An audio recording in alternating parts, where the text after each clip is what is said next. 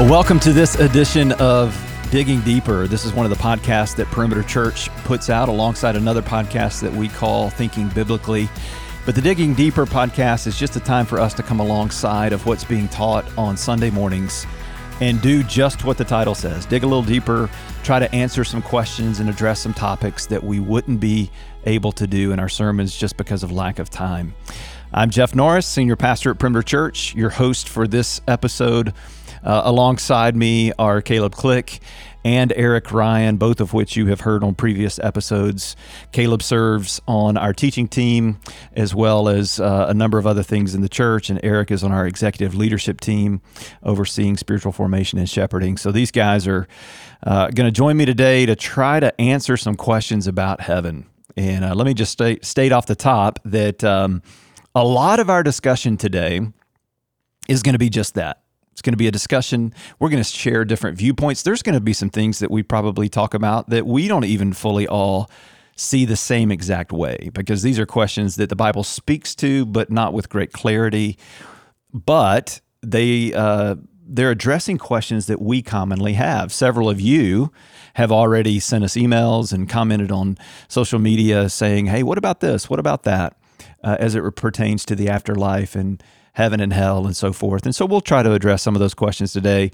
We'll give clarity as much as we possibly can, and we'll anchor where we can anchor, and then we'll make it clear, hopefully, when we're just saying, hey, this is an opinion, this is a thought, could be right, could be wrong. God doesn't really give us a whole lot to work with here in the scriptures, and so we don't want to speculate necessarily unhealthily, but we do want to have a good discussion. So, sound fair? Good with you guys? So we'll start with this question that I've already been asked several times, both in person and in email, which is simply, what about people, what about our loved ones, our friends and our family, people that have believed upon Christ that we know, based on the truth of Scripture, are in heaven right now. They're in the presence of the Lord. They're experiencing all the glory that comes with that and the joy that comes with being in the presence of the Lord. But here's the question: can they or do they see what's going on with us? Are they aware of what's happening on earth, and are they, watching our lives, so to speak? And I think I said in week one of the sermon series, I just alluded briefly to this by saying, it's not uncommon that you'll be watching a sporting event or something like that, and somebody will have a great performance, and it'll be on the heels of a loved one in their life passing away, and they'll say, well, I know he was watching me, or I know she was watching me, and that kind of thing. Do we think that's true? Do we believe that? And where do we point to in Scripture to even have a beginning of why we would believe yea or nay on that? So I'll pose it. I'll throw it out there. I have some thoughts, but I'd love to hear from one of you guys first. I mean, I think with this question, we have to be super careful about being dogmatic about it. There's a lot, I think when Scripture speaks about life in what we call in theological terms the intermediate state, and that's the life between your death now and then the new heavens and the new earth. I forgot who uses this language, but somebody refers to it as the whisper of God. He does not give us much information. And so we have to be careful about speculating too much, other than saying we know we're at home with the Lord. And there seems to be there's a conscious awareness of that.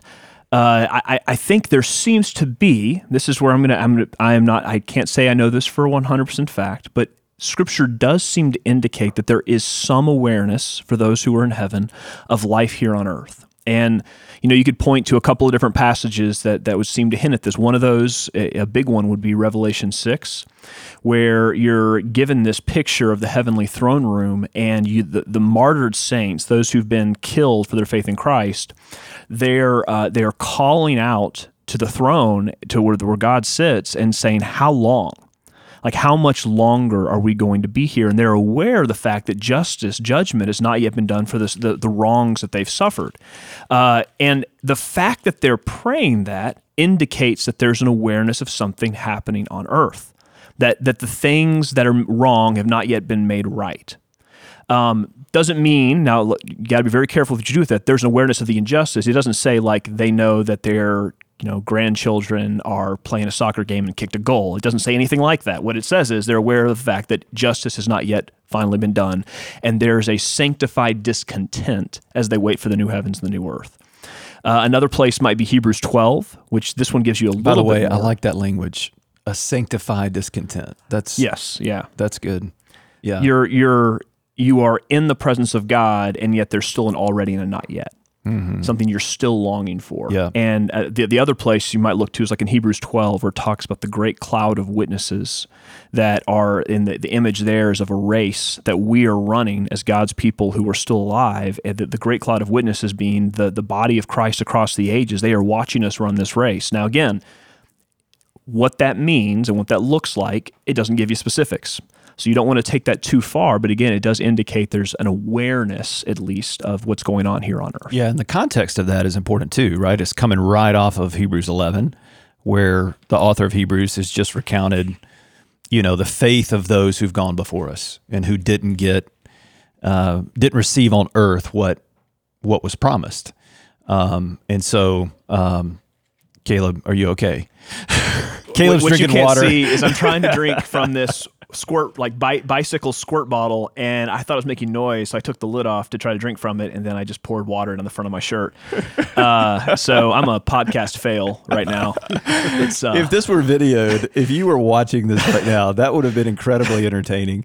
If you're not interested in what we're saying, you would have been interested in Caleb's inability to drink water. It happens a lot. But it's a complaint from my wife quite often. But yeah, so the context of that's really important, where you've got all these people who have just been recounted. And then he says, so therefore, since we're surrounded by such a great cloud of witnesses, let us run the race with endurance, right? And so there is that picture there. And again, I agree with you.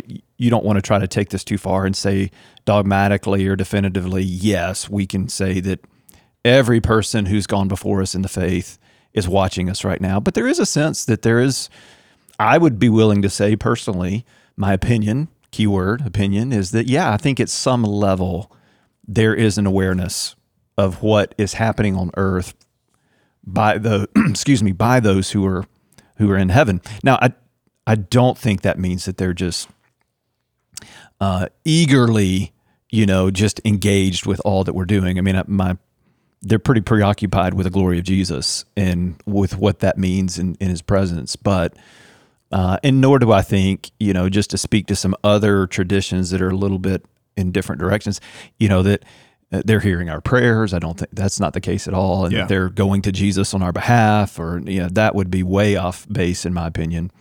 But I think it's sufficient to say that at a certain level, I think they are aware.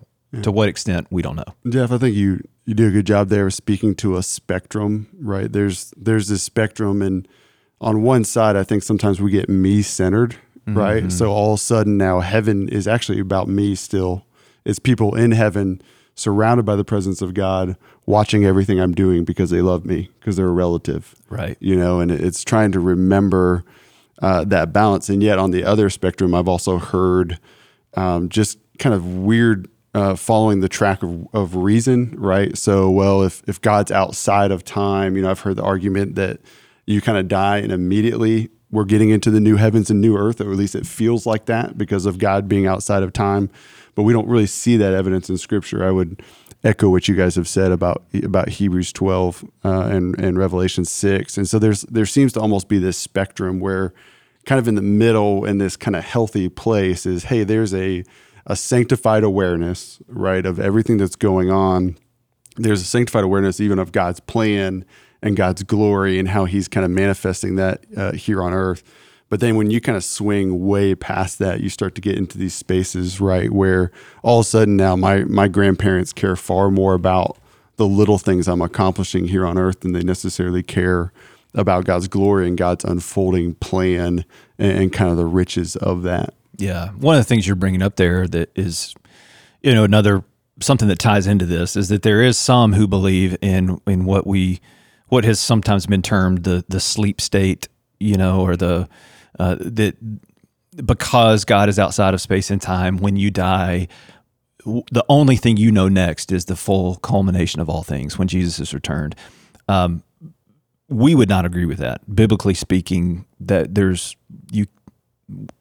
not what the Bible teaches. However, you certainly are in this reality that is very different than earth. And so again, a lot of mystery there, a lot of things that we would just have to say, yeah, I don't know what that exactly looks like and how that plays out. But Well, and there's a couple things I think to say. There's one is that the idea of soul sleep, which is what that's called, Right. comes from the fact that like Paul at different times talks about the saints who have gone to sleep. But that language is not referring to the state we'll be in, but rather it's showing that death for a Christian is like sleep in the sense that it's something from which you awake. It's Yeah, an image. it's not final. Yeah. It's not intended to be a doctrinal statement as much as an evocative metaphor that gives you a sense of like what death becomes like. And I think two real quick things is one is the one thing I think we know about those who are in the intermediate state is that they have a profound concern for the outworking of God's redemptive plan. That's what they're aware of. That's what the witnesses are aware of. That's what the saints in Revelation 6 are aware of.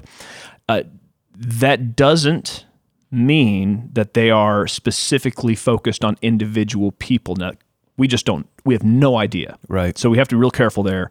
The third, and this is one, is like, I actually do think there's prayer in heaven. I don't think they intercede for us, though. Right. So like Revelation 6, if prayer is conversation, the saints are crying to God, saying, how long? That's prayer. Yep. But it's not, and somehow it's going to be different. I don't know what It's that's not- going to look like or it's what not- that is, yeah, but something's happening. That's Yeah. a really good point. It's not intercessory prayer for us. for us, right? That we But- see there, yeah. Right. Yeah, that's really great insight there. I think one of the things what is sanctification on earth? Sanctification on earth is God aligning us more and more, right, to his heart, making us more like him, creating us more in his image as he's renewing us day by day. And even in the second week of this series, talked about that, about the sanctifying work of God, the inner reality of renewal. Well, what is it, if we talk about this sanctified state in the heaven as it exists right now, in heaven as it is this second already, not yet? Well, what would that mean? Well, it would mean that our hearts are fully aligned with God's. Not partially like they are now, but fully, right? Where there is no sin, there is no distraction, there is nothing that's making us me-centered at that point. And so if that's true, then what are we most concerned about in heaven? We're most concerned about, to your point, Caleb, the fullness of God's redemptive plans coming to fruition. So if we're caring about things on earth, it's primarily with that. It's primarily with the redemptive work of God and the seeing that come to fruition for his glory. Yeah, another way to say that, what you said about sanctification, is also my will aligns with the will Right. of God, right? So even you see those martyrs, it's kind of almost you think about Revelation's context written to a persecuted church, for them to see the martyrs cry out in alignment with the will of God, Right. for redemption and for restoration of the injustice that they received. All of a sudden now the saints can read that, right? And they can go, man, God's heart is for us who are experiencing this persecution. Right. And it's just it's a beautiful picture. But again, because of that, you're not going to see always the same wills in them that you maybe saw here on earth. Like grandma was really pumped about going to my sporting events when she was here, Yeah. but I can't just assume, right, that that's how she's kind of functioning now in heaven. Right. Yeah, that's good. All right, I'm going to shift us to another question that's a really important question, and that I think for the reader of the Old Testament, for the Christian who reads the Old Testament, and if they're reading critically and discerningly and asking good questions as they read, they're probably asking this question: what about Sheol? What is Sheol? I mean, when you read through the Old Testament, it comes up a lot. That word comes up a lot. The place of the dead, Sheol. Oh Lord, please don't allow my soul to descend into Sheol. So on and so forth. Let's talk about that. What do we know about Sheol? What is it? Where did Old Testament believers, those who believed in the promise of God by faith in the coming Messiah, the promised one, where did they go? What did afterlife look like for them versus what we know now is true for those who die in Christ? Or conversely, who die apart from Christ. Yeah, initial thoughts on Sheol. What do you got? It's not such an easy topic. Not a complex question at all. Right. I mean, I think one of the big things to understand when you start thinking about the afterlife in terms of Scripture is you have to remember that there's a progressive unfolding of God's revelation. And so the understanding that we have now of the afterlife is not the same as that they would have had in the Old Testament.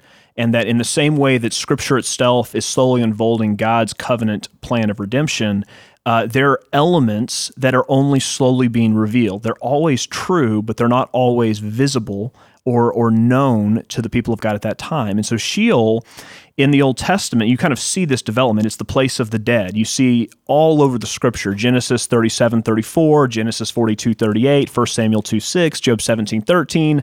The Psalms use it all the time. And almost every time it's a reference to the place of the dead, that when you die and your physical body is gone, you as a human being who's created as a soul and a body, that is what makes up you as a person. It is a holistic union. You exist in a sort of shade state where you are. It is not a desirable thing. Like David doesn't seem to want to go down into Sheol. His times he even asks God, like, "How can I praise you from there?" It is something less than life, and there's a development over time that there are two distinct places in Sheol. So Sheol is simply the place of the dead, so if we clarify that.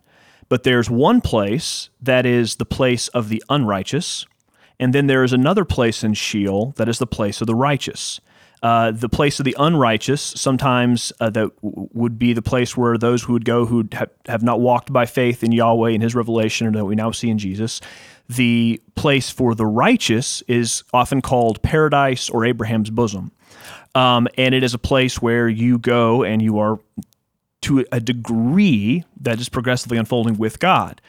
So, for instance, if you turn to the New Testament in Luke 23, you've got Jesus saying to the thief on the cross, "Today I will be with you in paradise." Well, what's he talking about? He's saying, well, he's speaking to that conception of the place of the righteous in the Old Testament view of Sheol, the place of the dead. We have another window into it in Luke 16, where Jesus gives this parable of the rich man and Lazarus. And Lazarus is the poor man, the rich man is living the high life. They both die. The poor man goes into the bosom of Abraham, or paradise. The rich man goes into the place of the unrighteous, where he's suffering. There seems to be in the parable. Now you got to be careful, because parables are pictures. And so they're not intended. You don't want to draw too much doctrinal content from it, but it does seem to indicate that, again, there is a place for the unrighteous and a place for the righteous. One of those is a place of blessing. The other is a place of suffering. And let me interject with that. Don't lose your train of thought. Yeah. But it's important to note with that, neither one of those realities are what we would call heaven or hell today. Yeah, not yet. No, not yet. Right. Like, to your point of unfolding realities. Yeah. Right. So you've got this place of paradise or Abraham's bosom in Sheol, and then you have this place of for the unrighteous in Sheol that is a place of torment at some level. Yeah. But not, again, I just want to make sure our listeners are hearing clearly, not what we would say are heaven and hell necessarily. Not as we understand it, right. So keep going. Sorry, I hope I didn't mess up your train of thought. And there's a sense, again, this is a developing sense, but in the Old Testament, that for the righteous, there's a hope for resurrection from the dead. Because as a human, you're created, you're created before the fall to have a body. The idea of resurrection from the dead is kind of built into the redemptive storyline that culminates in the New Testament. And so the hope is that one day you're going to be rescued from Sheol, that God is going to bring you out of it into a restored new heavens and new earth. And that's even there in the Old Testament. I mean, if you read through Isaiah and Jeremiah, the new heavens and the new earth are all over the place. Yep. It's very clear. And the idea is that God's people will once again dwell there, and it won't be in a shade state, but in an embodied one. Mm-hmm. And so that's kind of the Old Testament picture. Yeah. And you think about that too it begins to make sense about our concept of our understanding of heaven now is, to your point again, much clearer than the Old Testament saints had, right? One metaphor that we use often is to say they look through a glass that was, frosted, right? Fogged up. We now look through a glass that is much clearer, and then even now, right? One day when we're with God, we'll see even clearer than we do now, obviously, as we behold His face and His glory. But it makes sense that when you start looking at some of these Old Testament, giants of the faith, if you want to call them that, you look at David, you look at some of the authors of the Psalms, like Asaph in Psalm 73. They did not have an expectation that they would be in heaven. They had an expectation they'd be in Sheol, right? And they, like you said earlier, it was not a place that they desired to go. It was not like this, oh man, I can't wait to go and be there. I think about Asaph in Psalm 73, where he says, "Whom have I in heaven but you?" We often translate that through a New Testament lens, that he's thinking, man, that day that I get to heaven and I'll be with God. He's actually only thinking of that in the context of that is the dwelling place of God. He's not thinking about that's my future dwelling place. And so it is important to understand the two covenants, the Old Covenant and the New Covenant, and what's happening in the understanding of the afterlife in both. And this is important, ultimately how Jesus is the one who redeems that fully to where we do now understand that to be absent from the body is to be present with the Lord in heaven. Yeah. Right? As opposed to in this place of Sheol, like it used to be. Right? So, can be very confusing. Yeah, I think we're just gonna be super clear that this is an extremely contested and difficult issue. Yep. That we kind of have to go. We can only say so much before Scripture just stops talking. Right. And where Scripture stops talking, we can speculate, but sometimes that speculation is not healthy. Yeah. And so we want to be careful that we don't go further than what Scripture actually tells us. So with that, yeah, I mean, of course, we don't. We want to be careful with what we say, and we don't want to speculate too much. But I think a question that people have that we've heard is okay, what did you, and you referenced it earlier, Caleb, what did Jesus mean? What was he talking about when he did turn to the thief on the cross and say, "Today you'll be with me in paradise"? What are thoughts there? So I'm taking too much time, so I'm going to nerd out and then I'm going to be quiet for a while. This is something we want you to nerd out. This That's is good. something I'm really passionate about and really interested in, because it plays into what we say in the Apostles' Creed when we say that Jesus descended to Hades. Sometimes you'll see it written as descended to hell or descended to the dead. And this is a really important thing to wrap our heads around. And so before I answer the Luke 23 question, let me kind of backtrack it for a second. So when you think about the creed, specifically the Apostles' Creed, the Nicene Creed, what they're doing is they are answering heresies, not with negations, but with positive statements. They're essentially saying, this is what you must believe to be a Christian. Like, so for instance, I believe in God the Father Almighty, maker of heaven and earth. Well, if you're a Gnostic who believes that heaven and earth, that earth itself is bad, guess what? You can't confess that, which puts you outside of the Christian faith. The clause, Jesus descends to Hades, was intended as a way of denying that certain heretical statements were true. And so there was a heresy that was floating around in the early church called Apollinarianism, which is this idea that Jesus, when you think about Jesus as the incarnate Son of God, right, the Word became flesh, the way the Apollinarians would express that was Jesus had a human body, but he didn't have a human mind or soul. He had a divine one.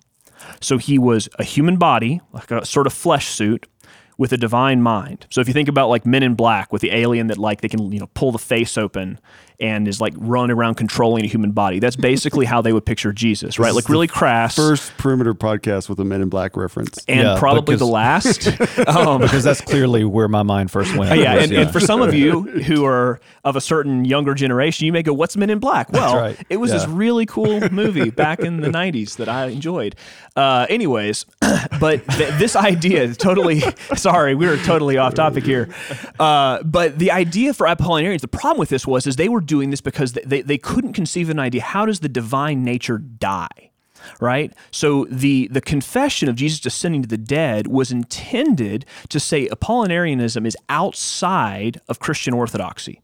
Because what we confess as believers is that Jesus is one person, but who is fully human and fully divine, both at the same time, and yet they're united into a single person, so that whatever the one experiences, the other does too.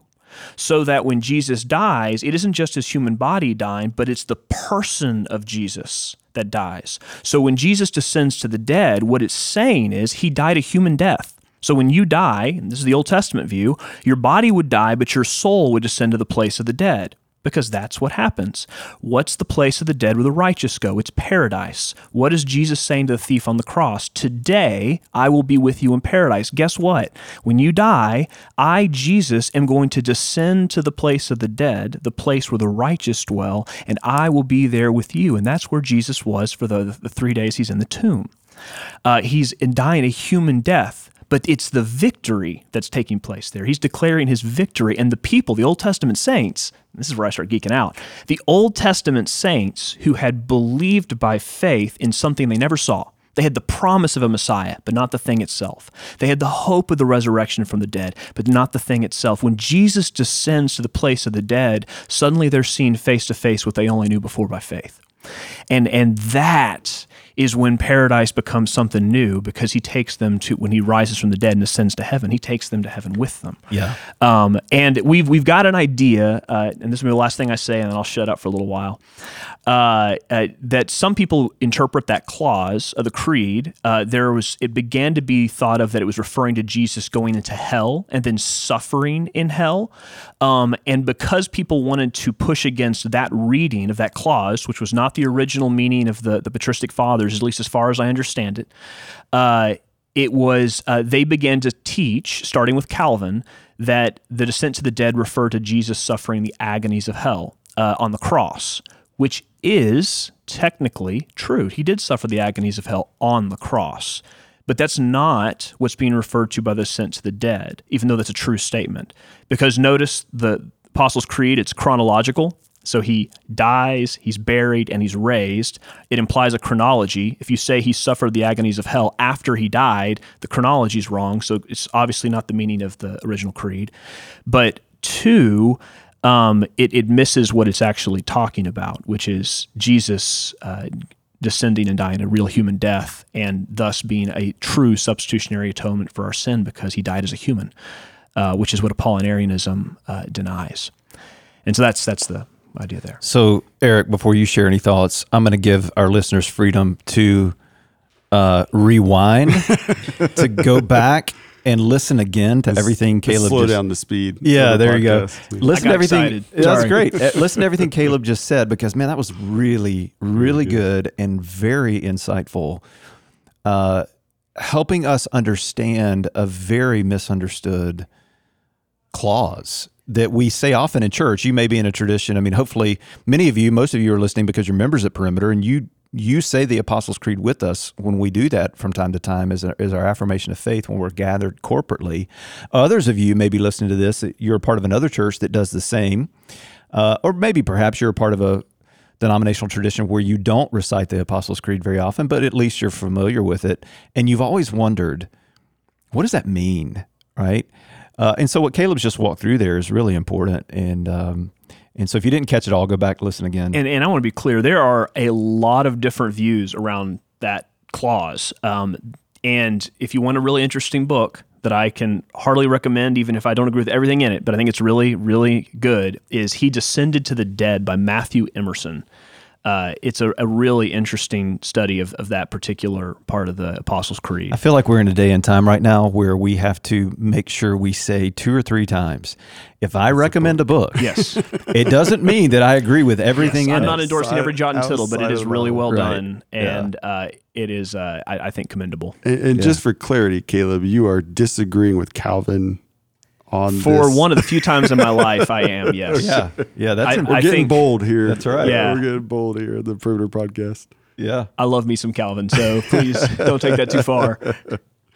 Eric, any thoughts you would add? I just think, I mean, one, it is going to bring up a question I want to ask. I'm curious your thoughts, but that picture, right, of Old Testament saints waiting for something that their faith has been the only sight they've been able to see. And then Christ, after that brutal death, showing up victoriously in Hades it's just a powerful image that I don't think often we sit on. So obviously in the new covenant, at the turn of Christ, we see, right, Paul starts saying things like to be absent from the body is to be present with the Lord. We see a little bit more of a revealing of what God is doing. What about hell versus Sheol? When does, if hell is a place created for the angels and the demons, when does hell kick in for those who do not believe? That's good. Good question. So I think there's, again, I'm talking again. Here we go. Sorry, guys. That was his long break, guys. I say I'm going to be quiet, and then I start talking. This is the well, Caleb here's the problem. thing. Here's the reality, and I think our listeners who know this. You've read way more than Eric and I on these topics, so it's okay for you to be the one sharing the most. What's happening behind the scenes is we ask a question, Jeff and I look at each other, and then both look to Caleb. And Caleb starts to feel this weight of like, I guess I've got to do it. Okay. I mean, one of the things to think of is in the same way that, like, for us, there's an already and not yet in what we experience as heaven, there is an already and a not yet in what we think of as hell. So for those who are going to the place of the unrighteous, is it, I mean, at least based on the parable we have in Luke 16, it does not seem to be a place of joy. It seems to be a place of suffering and a place you do not want to be. There's a reason the rich man is asking that Lazarus go back, be raised from the dead and go back into the world and tell his family about what's happening, because he doesn't want them to have to share in that. But that is not the final resting place of the unrighteous dead. You don't see that until you get into the book of Revelation, when the final judgment happens. There is a second death that takes place where those whose names are not in the book of life are thrown into the lake of fire that Satan and his angels are also thrown into. And so if you go to Revelation 20, there is a part where it talks about the defeat of Satan. And it says, in verse 10, the devil who had deceived them was thrown into the lake of fire and sulfur, where the beast and the false prophet were, and they will be tormented day and night forever and ever. Well, later on, at the end of the same chapter, it refers to those whose names are not in the book of life as being thrown into that same lake of fire. That's the final judgment. Now, we need to be super careful about saying more than Scripture does here. We don't fully comprehend any more than we fully comprehend what heaven is going to be like. We have to go, man, it speaks to it. We know it is a place of torment, a place of God's judgment. It is a place from which there is no second chance or escape. It is a final thing. But the language of Scripture is, again, you think, especially in the book of Revelation, it's what's called apocalyptic literature. It's using images to convey reality. And so you need to be careful about too literally interpreting the images, other than to say it is a judgment that will burn away what is evil and will be a place you would not want to be. I think it's important. Apart from the Lord. That's really good. And I think it's important, too, to even note that, Jesus spoke pretty clearly about this place called hell, and the phrase he uses the most often when talking about that place is weeping and gnashing of teeth. Which gives us this, clearly, obviously gives us this feeling of, man, that sounds pretty horrible. I don't want to go there. And he very clearly teaches, along with the rest of the New Testament writers, that the distinguishing factor. And do you go to the place of weeping and gnashing of teeth, or do you go to the place that is in the presence of the Lord? Is faith in Jesus. It's belief in Him, and this is where we come back to the simplicity, yet the profound nature of the good news of Jesus, captured for us in John 3:16, right? For God so loved the world, gave His only Son, whoever believes in Him will not perish, but have eternal life. And the converse of eternal life with Jesus is eternal life away from Him, and He calls that weeping and gnashing of teeth. So yeah, I think it's important in these conversations to distinguish what are the non-negotiables of the faith, right? Around hell, non-negotiable is that it is a place, right? That it is eternal. It's a reality. That it is tormenting in its nature. And so I think a lot of times people will start to almost make up details because they're so afraid of kind of sliding into universalism or annihilationism, which is just, right, this idea that if you don't believe, you just cease to exist. They're so afraid of that they'll actually make up more details than what Scripture gives us. But it's really important, right, to remember that this is a place that is originally intended for the devil and his angels, but that we see clearly in Revelation, it also becomes a place where those who don't believe, whose names are not in the book of life, go to be. Yeah. And so I think anytime when it's heaven, hell, anytime we're dealing with some of these places where I love the way Caleb worded it the other day, God just stops talking. Yeah. Right. Anytime it's talking about those, we've just got to be very clear kind of in our mind and in our heart. What are the clear non-negotiables here when it comes to what Scripture does? And I think we should say too is like, it can be really easy to theoretically talk about hell, and I know for some of us listening to this, we hear that and it's painful. We think of loved ones that we have lost. We think of friends that we have been praying for and sharing the gospel with who seem indifferent to Jesus. Children, and there's children. There's a sadness there.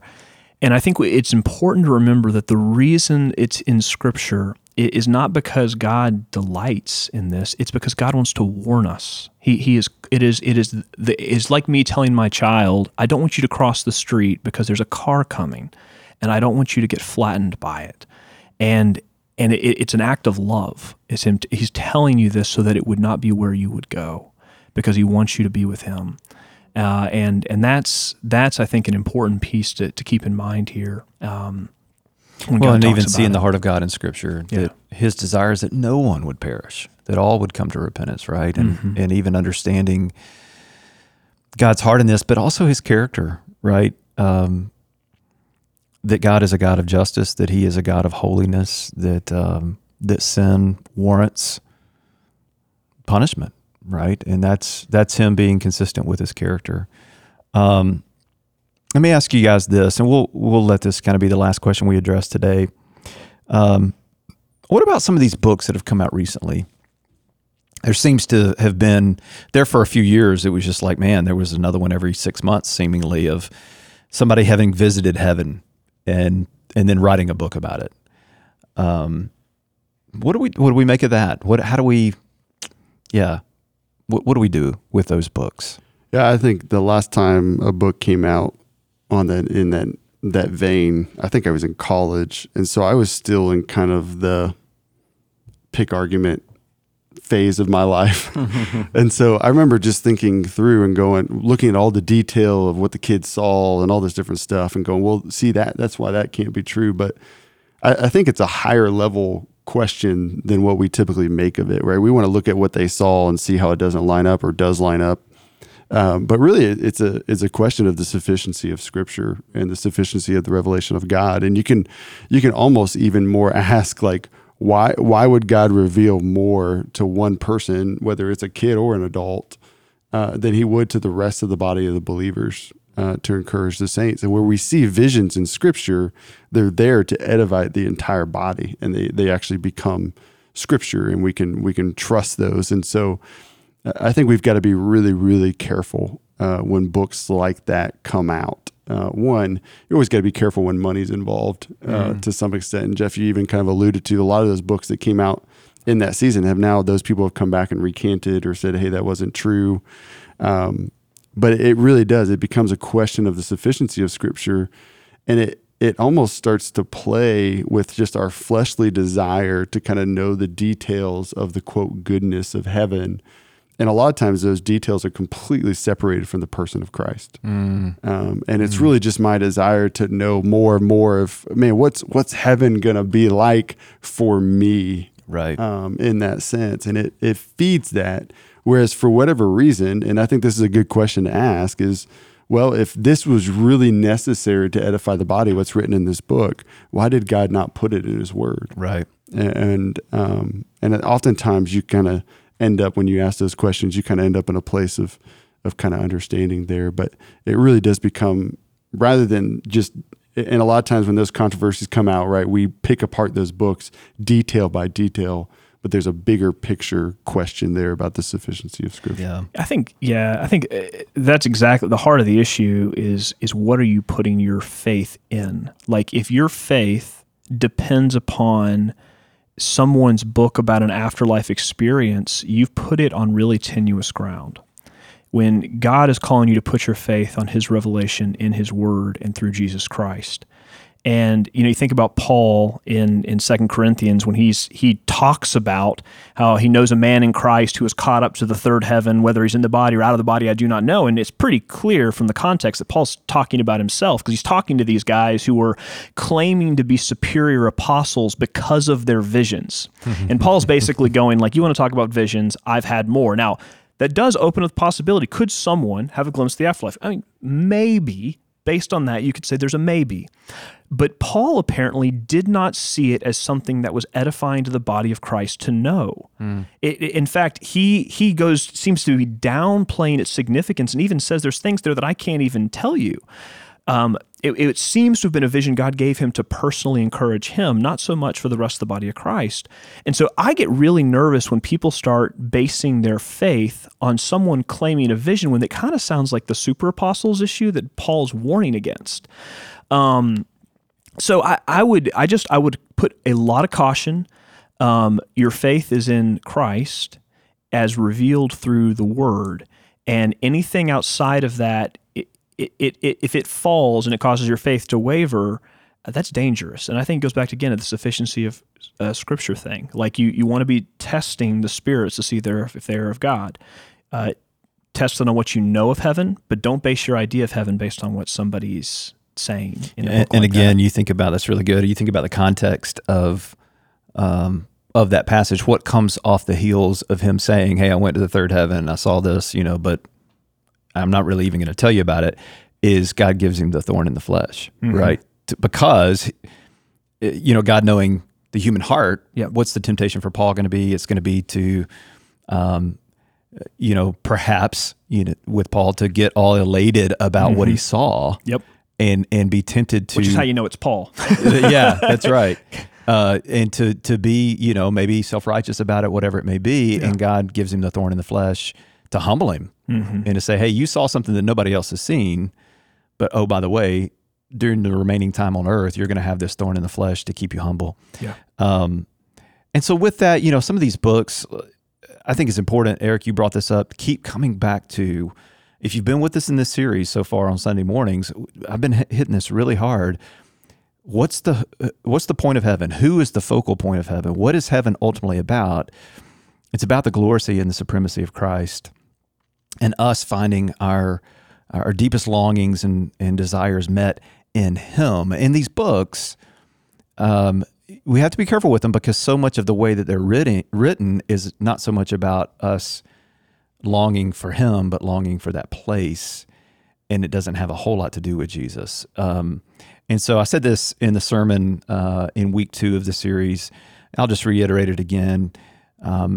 Heaven isn't so much about a place where our longings are satisfied, but it's primarily about a person in whom all of our longings are satisfied. And even another way to say that perhaps is that the gospel of Jesus Christ, the good news of Jesus, is not so much about getting us to heaven. It's about getting us to God. And the eternal place of that is heaven and ultimately back on earth. And so there is this, and we'll talk more about this in a coming episode, but there is this reality of that heaven on earth, right? God is going to renew and redeem all things, not just us, not just our souls, not just this spiritual disembodied reality, which is the current state of heaven in the intermediate state. But there is going to be this day when He returns and all things are made new. All of the physical world is renewed and made new, as well as we're reunited with our resurrected bodies. We're in this physical reality, as real as you and I are sitting at this table right now. And it's real. It's physical, tangible reality. That'll be the new heavens and the new earth.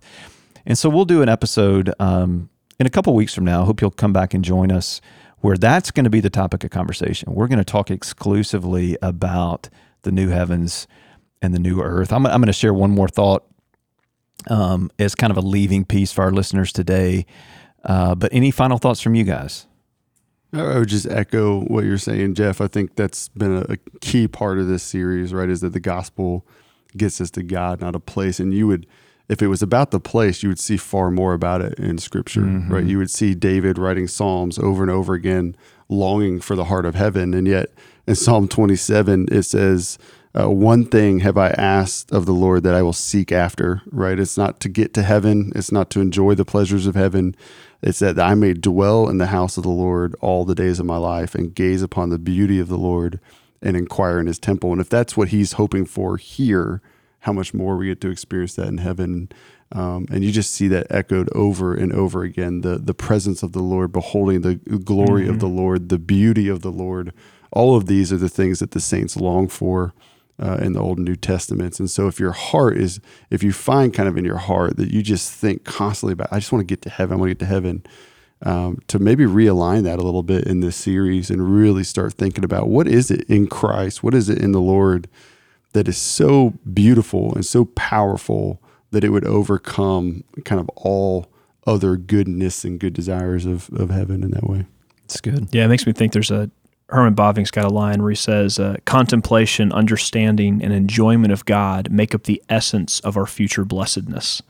That's the heart of what we experience in heaven. And I think we got to say, though, is yes, it is that contemplation, that understanding, that enjoyment, that's the heart, the essence of our future blessedness, but it's an embodied contemplation, understanding, and enjoyment.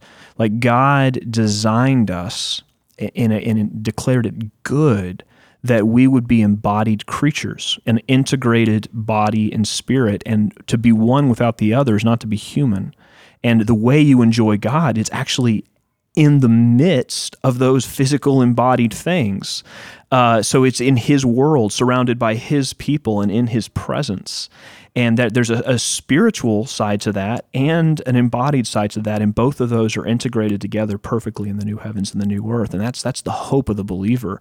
And it's so hard for us to picture that because there's such disjunction between those two things right now, right? Like as we live in the flesh, we're constantly at war between the spirit and the flesh. We're in this place where those things are not integrated as the way they should be. And so it's almost hard for us to fathom that, and yet somehow that's what's going to be. Yeah, and thinking again about what has God's purpose been from the very beginning? We have often thought of that the purpose is to get us to heaven, right? To get us to escape from this, from earth, from the physical world, and get us into that spiritual, heavenly reality. So as a setup for where we're going to head in the next episode, let me read this quote. This is from Michael Goheen and from Craig Bartholomew from the book, The Drama of Scripture, Finding Our Place in the Biblical Story. This is what they say. They say, salvation is not an escape from creational life into spiritual existence. It is the restoration of God's rule over all of creation and all of human life. Neither is salvation merely the restoration of a personal relationship with God, important as that is. Salvation goes much further. It is the restoration of the whole life of humankind and ultimately of the non-human creation as well. This is the scope of biblical salvation. It is also the scope of our own calling to be witnesses of that salvation, to continue the mission of Jesus, who prayed for the coming of God's kingdom. And so that's where we'll head. We'll talk about what, Caleb, you're mentioning there, and even just what we're thinking about as we think about when we say the hope of heaven, what is it that we're ultimately hoping in? It's in that full consummation of the kingdom of God as it is on earth. And that the purpose of God is not so much to get us to heaven, but for God to dwell with us on earth. That was what he did in the garden with Adam and Eve. That's what he'll do again with his people redeemed for all of eternity. So here's a question to leave with. How are you living out the four things that we're teaching on in this series? How is this becoming more of a reality for you? How are you longing for heaven? on a daily basis? How is your hope set on heaven, specifically on being in the presence of Jesus? What are you doing in terms of understanding the reality of heaven? And where might have some of your misconceptions been in the past? And ultimately, how are you resting in the assurance of heaven? That last one you won't have heard yet. That's what the following Sunday after this episode comes out, I'll preach on the assurance of heaven. After that, after those 4 weeks, we'll have one more episode on the new heavens and the new earth. So look forward to joining us there. Check us out online on our app. You can see the show notes and all that comes alongside of these episodes. Hopefully this has been a blessing to you today, and we look forward to being with you again here soon. Until then, God bless, and thanks for joining us.